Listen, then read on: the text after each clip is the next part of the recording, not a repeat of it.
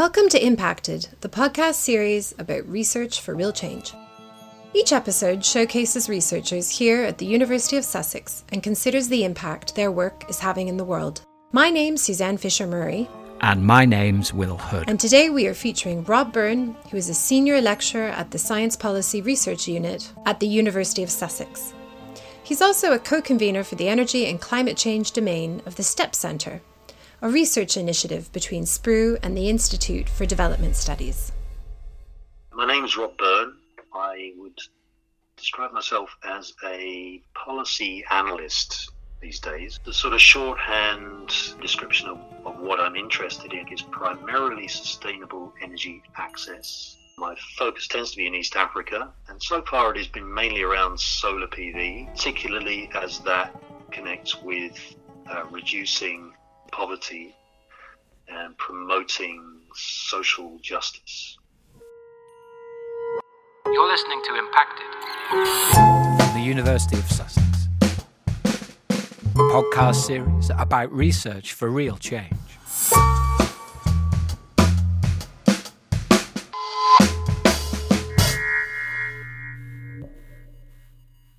So it states in your online bio that studying at SPRU involved some painful rewiring of your head as you tried to change from a quite well-entrenched engineering worldview to one that could engage with sociological perspectives on science and technology. So perhaps you can start off by explaining what you mean by this painful rewiring of your head, and also explain to an audience that might not know what or who SPRU is. Well, SPRU, Science Policy Research Unit, is 60-something years old or something like that now. Almost by design, it is interdisciplinary. And if you look around the staff, you'll see economists, historians, natural scientists, engineers, all sorts who've come to so-called science policy through various routes.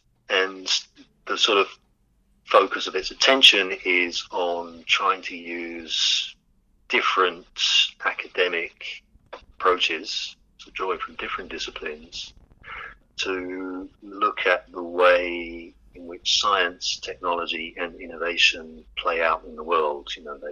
How they influence the world, how the world influences the development of science, technology, and innovation.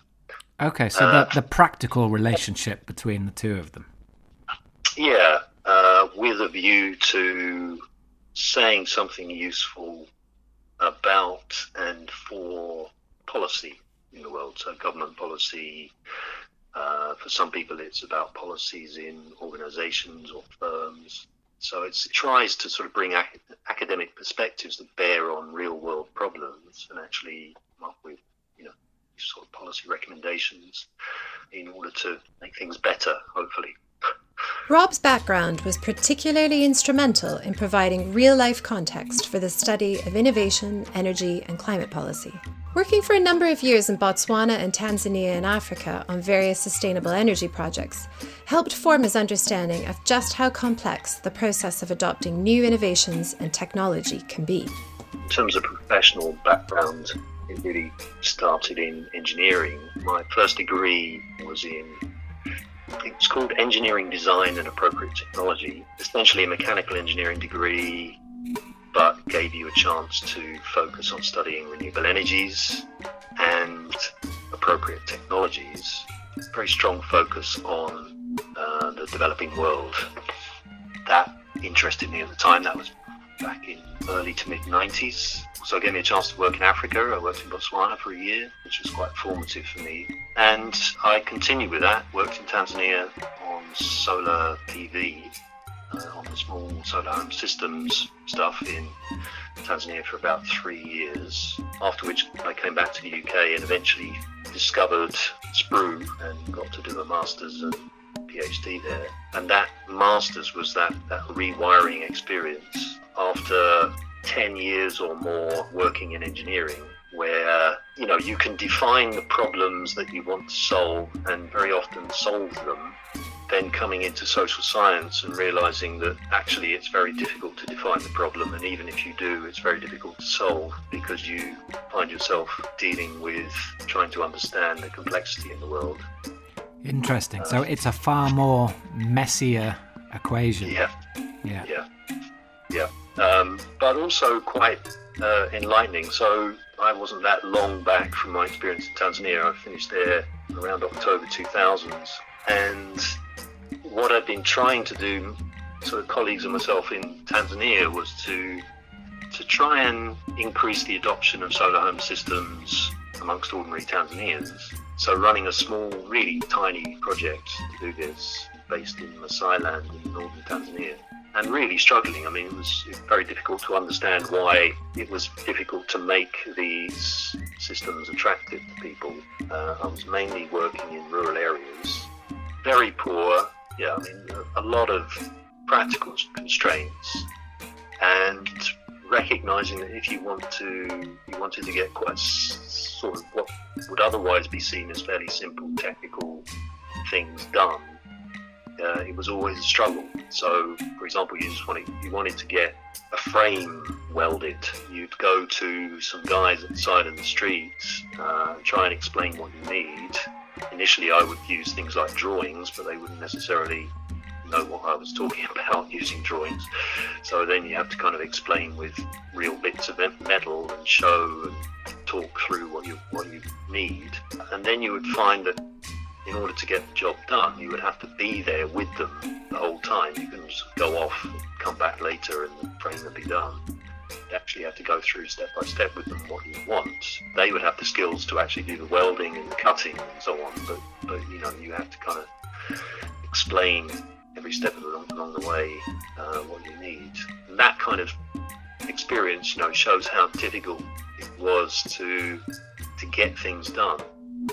You couldn't just sort of go and order something from a company and just come back 2 days later and it's ready. It's a very intense, labour-intensive and sort of relationship-intensive process. And then I came to SPRU and various courses there during my master's on how science, technology and innovations get adopted in the world. Suddenly there was a whole new range of insights to understand why it had been such a problem in Tanzania. And it was during this time, studying at SPRU, that Rob met David Ockwell, who is a professor of geography at the University of Sussex. Interested in similar questions and challenges, the two have focused on trying to find answers to the challenging question of how to spur on the adoption of new climate technologies and innovations, and have been publishing papers together now for over 10 years. I think around 2006 is when I met David Ockwell. He came to SPRU just after his PhD, I believe, and was working in the Sussex Energy Group. And David and I got to know each other. We were both interested in science, technology, innovation in developing country contexts. David, in his work for the Energy Group, had started working very closely with policymakers in the UK and got very involved in the UN FCCC process. And along the way, we started to work together in some research projects and have been working pretty closely ever since. Part of this work has been around the concept of the rather complex-sounding socio-technical transitions theory. They're called socio-technical transitions because the adoptions of new technologies involves not just changes in technology, but also changes in consumer behavior, consumer practices, policies, infrastructure, and business models. So your SPRU research and much of the Science Policy Research Unit has focused on socio-technical transitions to climate technologies. That is, technologies that assist in mitigating or adapting to climate change. So we're talking about solar panels or drought-resistant farming technologies. So explain to me what this phrase socio-technical transition means and why is it important?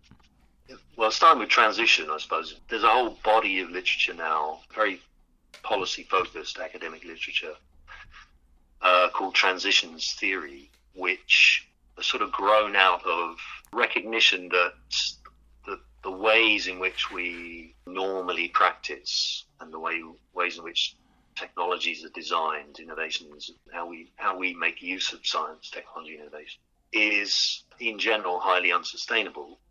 But it's not just that the technologies, let's say fossil fuel or coal-fired power plants, are unsustainable. It's also all the ways in which we behave, policies we set, who benefits from fossil fuel plants and who loses, and so on.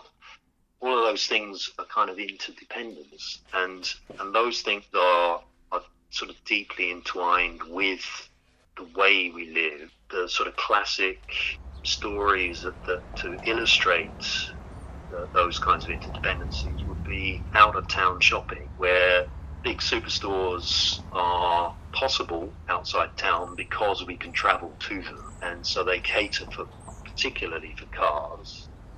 Plus, if you go with a car, you can load up with all sorts of stuff, so that means you can buy in bulk, which is cheaper, and so that encourages the stores to get bigger, which then encourages more travel to the stores. But that requires, the particular kind of road infrastructure, and so urban development and the car are quite closely intertwined. And then the car being designed around an internal combustion engine, which requires petrol or diesel, which is a fossil fuel, and then that supports the fossil fuel industry, which involves drilling for more and more oil and gas and so on.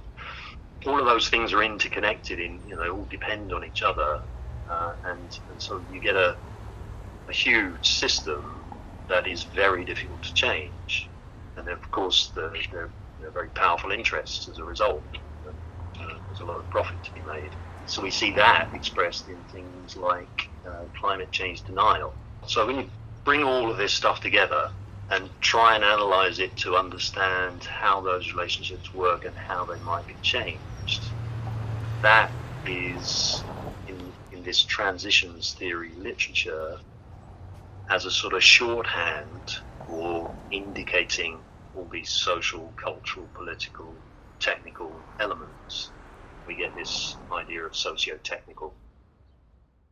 So what are the particular challenges of facilitating the transfer of climate-friendly or sustainable technologies to developing countries? Some of it is to do with what we would call the capabilities that are present. So that's skills and knowledge.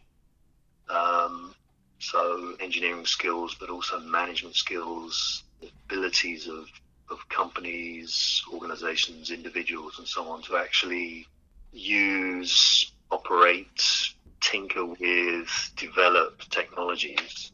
I mean, the capability issue is severe, and that's still true across many countries in Africa, not all.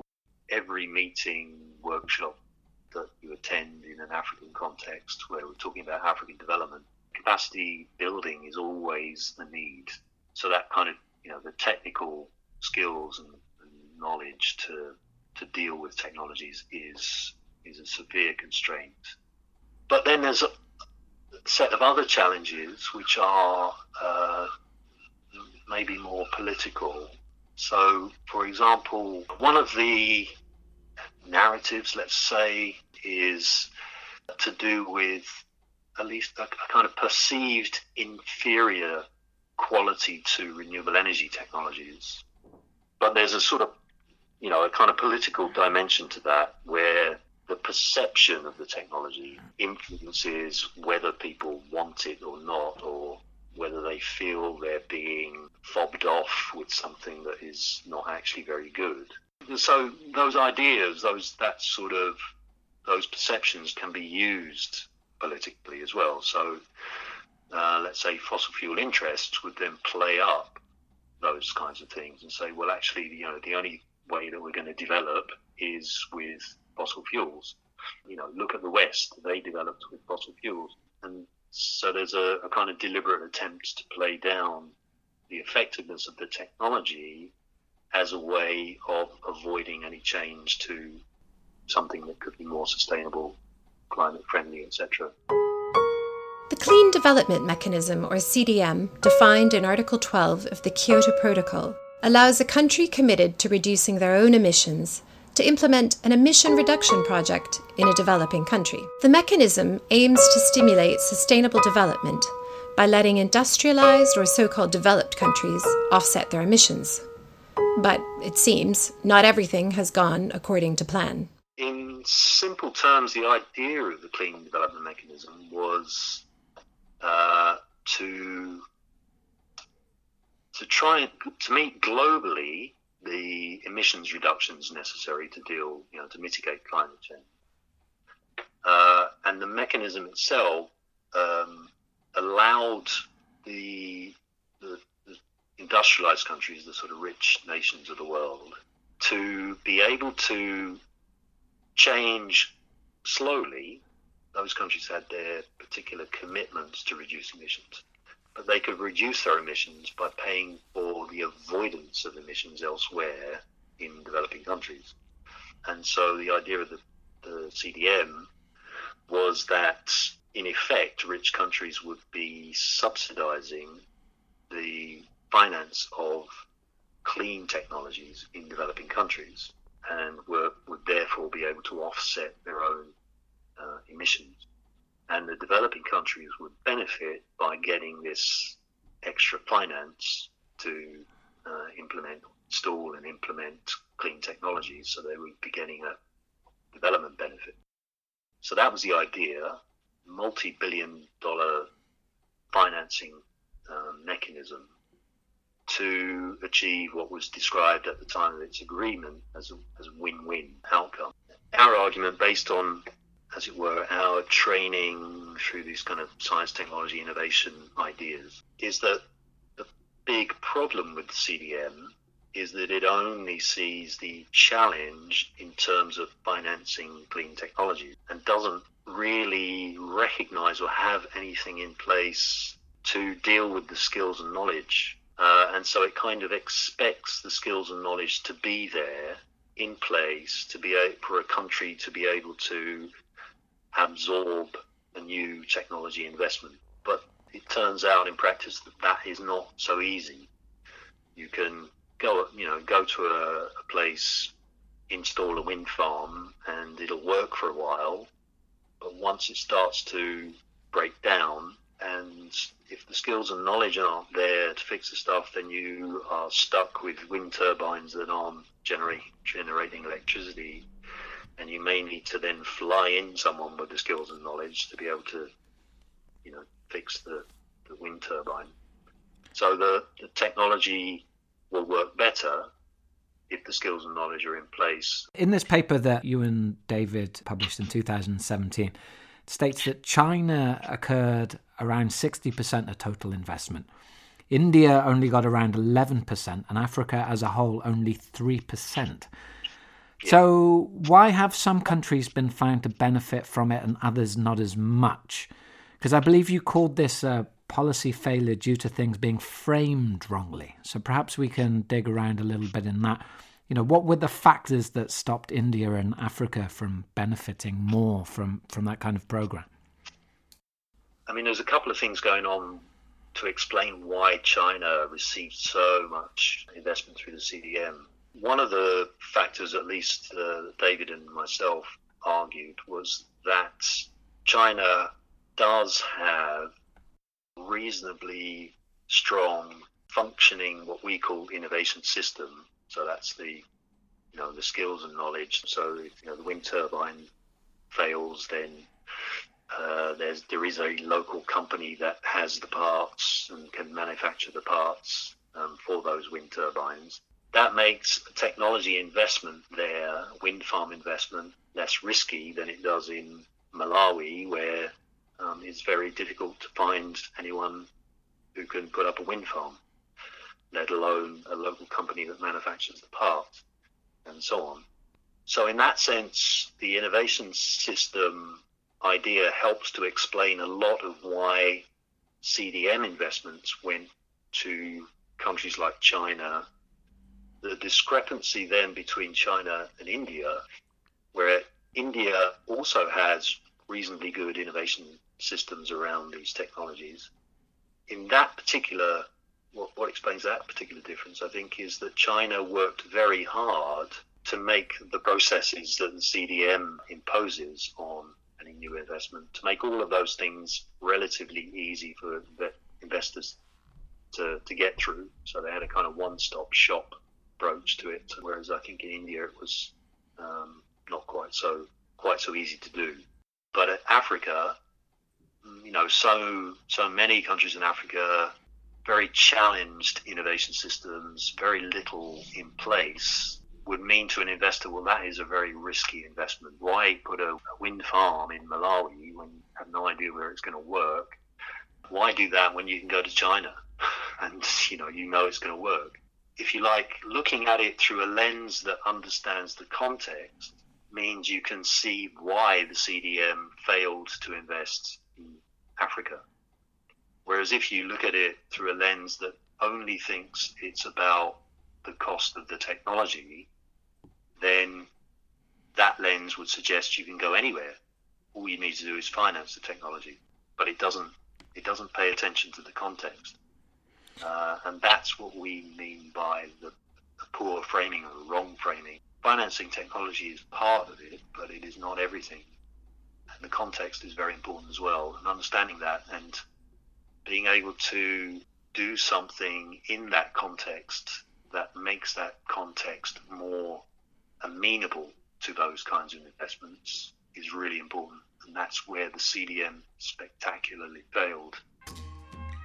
In your research around the policy failures to adopting climate-friendlier technologies, you've come up with this approach called Climate Relevant Innovation System Builders, or CRIBS for short. Can you tell us about the approach and how you developed the concepts with Professor Dave Ockwell? CRIBS' idea is, in a sense, the next step is, well, okay, if the big reason for why policy instruments like CDM fail is that the sort of innovation systems of many of the poorer countries in the world are not functioning well enough to be able to attract CDM-like investments, then the answer must be to strengthen those systems or build new systems if they don't exist. And so then the question is, how do you do it? And the CRIBS approach does come out of academic literature, and particularly this kind of transitions literature, to try to figure out how to build innovation systems. So that was then drawing on the academic literature, but also on our own research. So from 4 different contexts, China, India, Kenya, and Tanzania, was a similar kind of innovation system building story around different technologies. And using that knowledge and thinking about it in terms of the insights from transitions theory, we started then to develop this climate relevant innovation system builder idea. And we, I think it's fair to say we're still in the process of developing that idea. It's not fully formed. You have this impact which is happening with the CRIBS policy on the global climate policy stage. But I believe there's also a significant adoption of this by the African Union. Perhaps you can tell me a little about that. Yeah, I can only tell you secondhand really on that one. In this case, the African Centre for Technology Studies, which is sort of similar organisation to ATPS, but a stronger focus on Kenya, but also a larger group of people, but still very interested in influencing policy. And so we worked with ATPS initially in Kenya and have maintained a relationship with them. But we also worked with ACTS and worked particularly on the impact side of things with ACTS in recent years. And a colleague of ours there who heads the kind of climate change team, Johannes Atella, he's very interested in these ideas around the innovation system and has taken these ideas up in a very big way. He is a real driving force for getting this into the African Union. I think he's very well connected there, and he works very hard on trying to achieve policy influence around climate change, drawing on insights around science, technology, and innovation studies. And I think him and his team have been much more influential, really, in getting this, like the Cribs approach, on the radar of African Union and African governments. The climate-relevant innovation system builders, or Cribs approach, has had real policy impact. At the global level, the Green Climate Fund and the UN Framework Convention on Climate Change adopted the approach for improving climate technology. The African Union also adopted it to train international climate policymakers.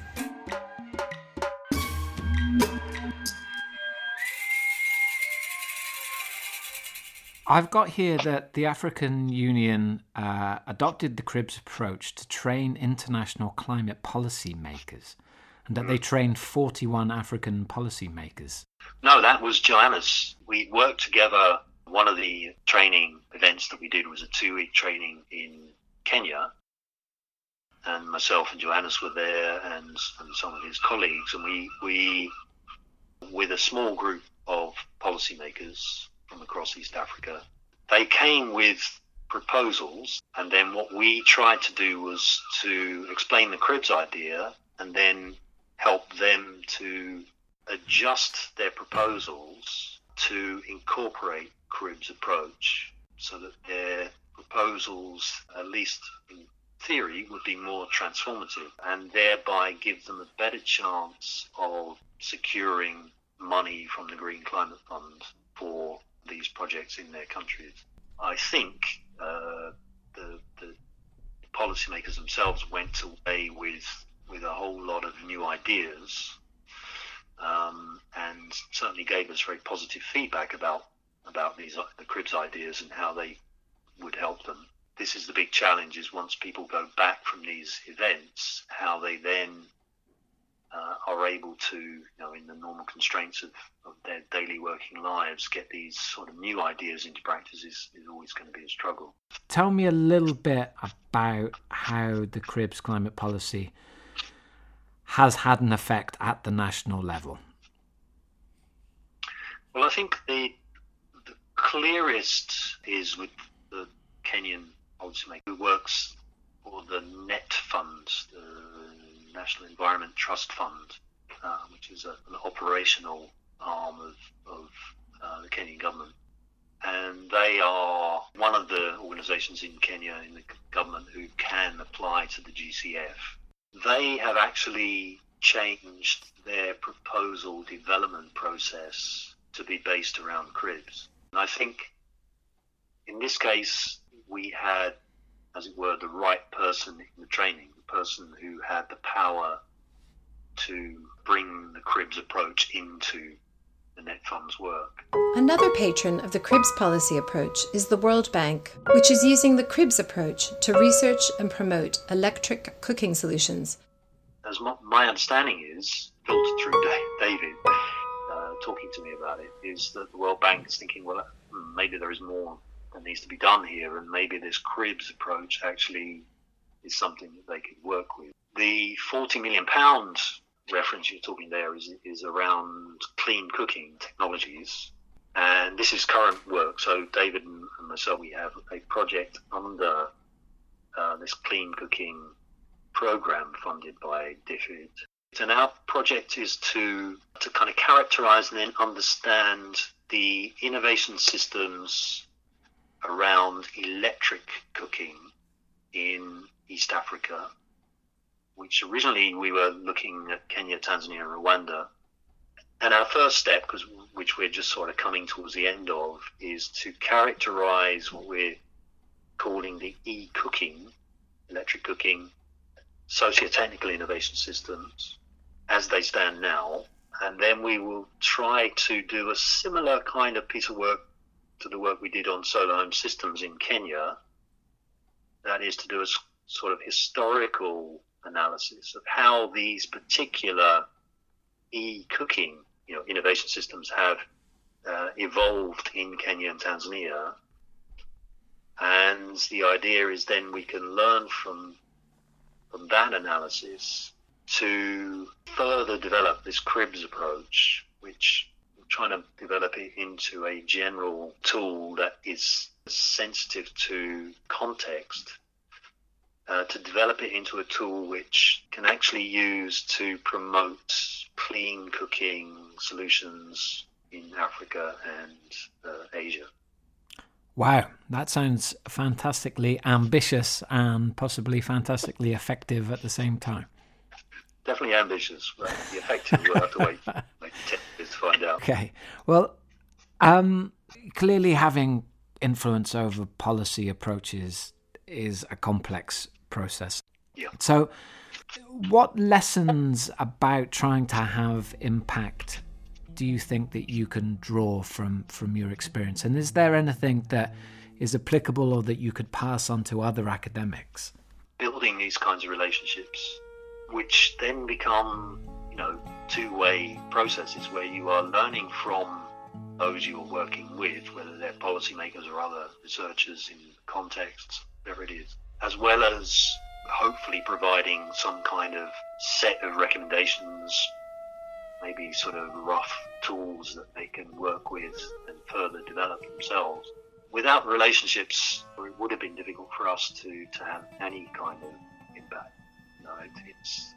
You can publish a paper, somebody might read a paper, they might even understand the paper, they might like it, but the amount of space you get to actually say anything new or relevant is quite constrained. Whereas if you are in a relationship, then you have conversations and you have experiences together, and they can ask questions, you can ask questions. You can develop an understanding that is much deeper than it would be otherwise.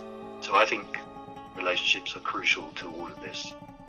Whether that is a formula or not is another story, but it's certainly a very important part of achieving this, whatever impact it might be. And it takes a long time.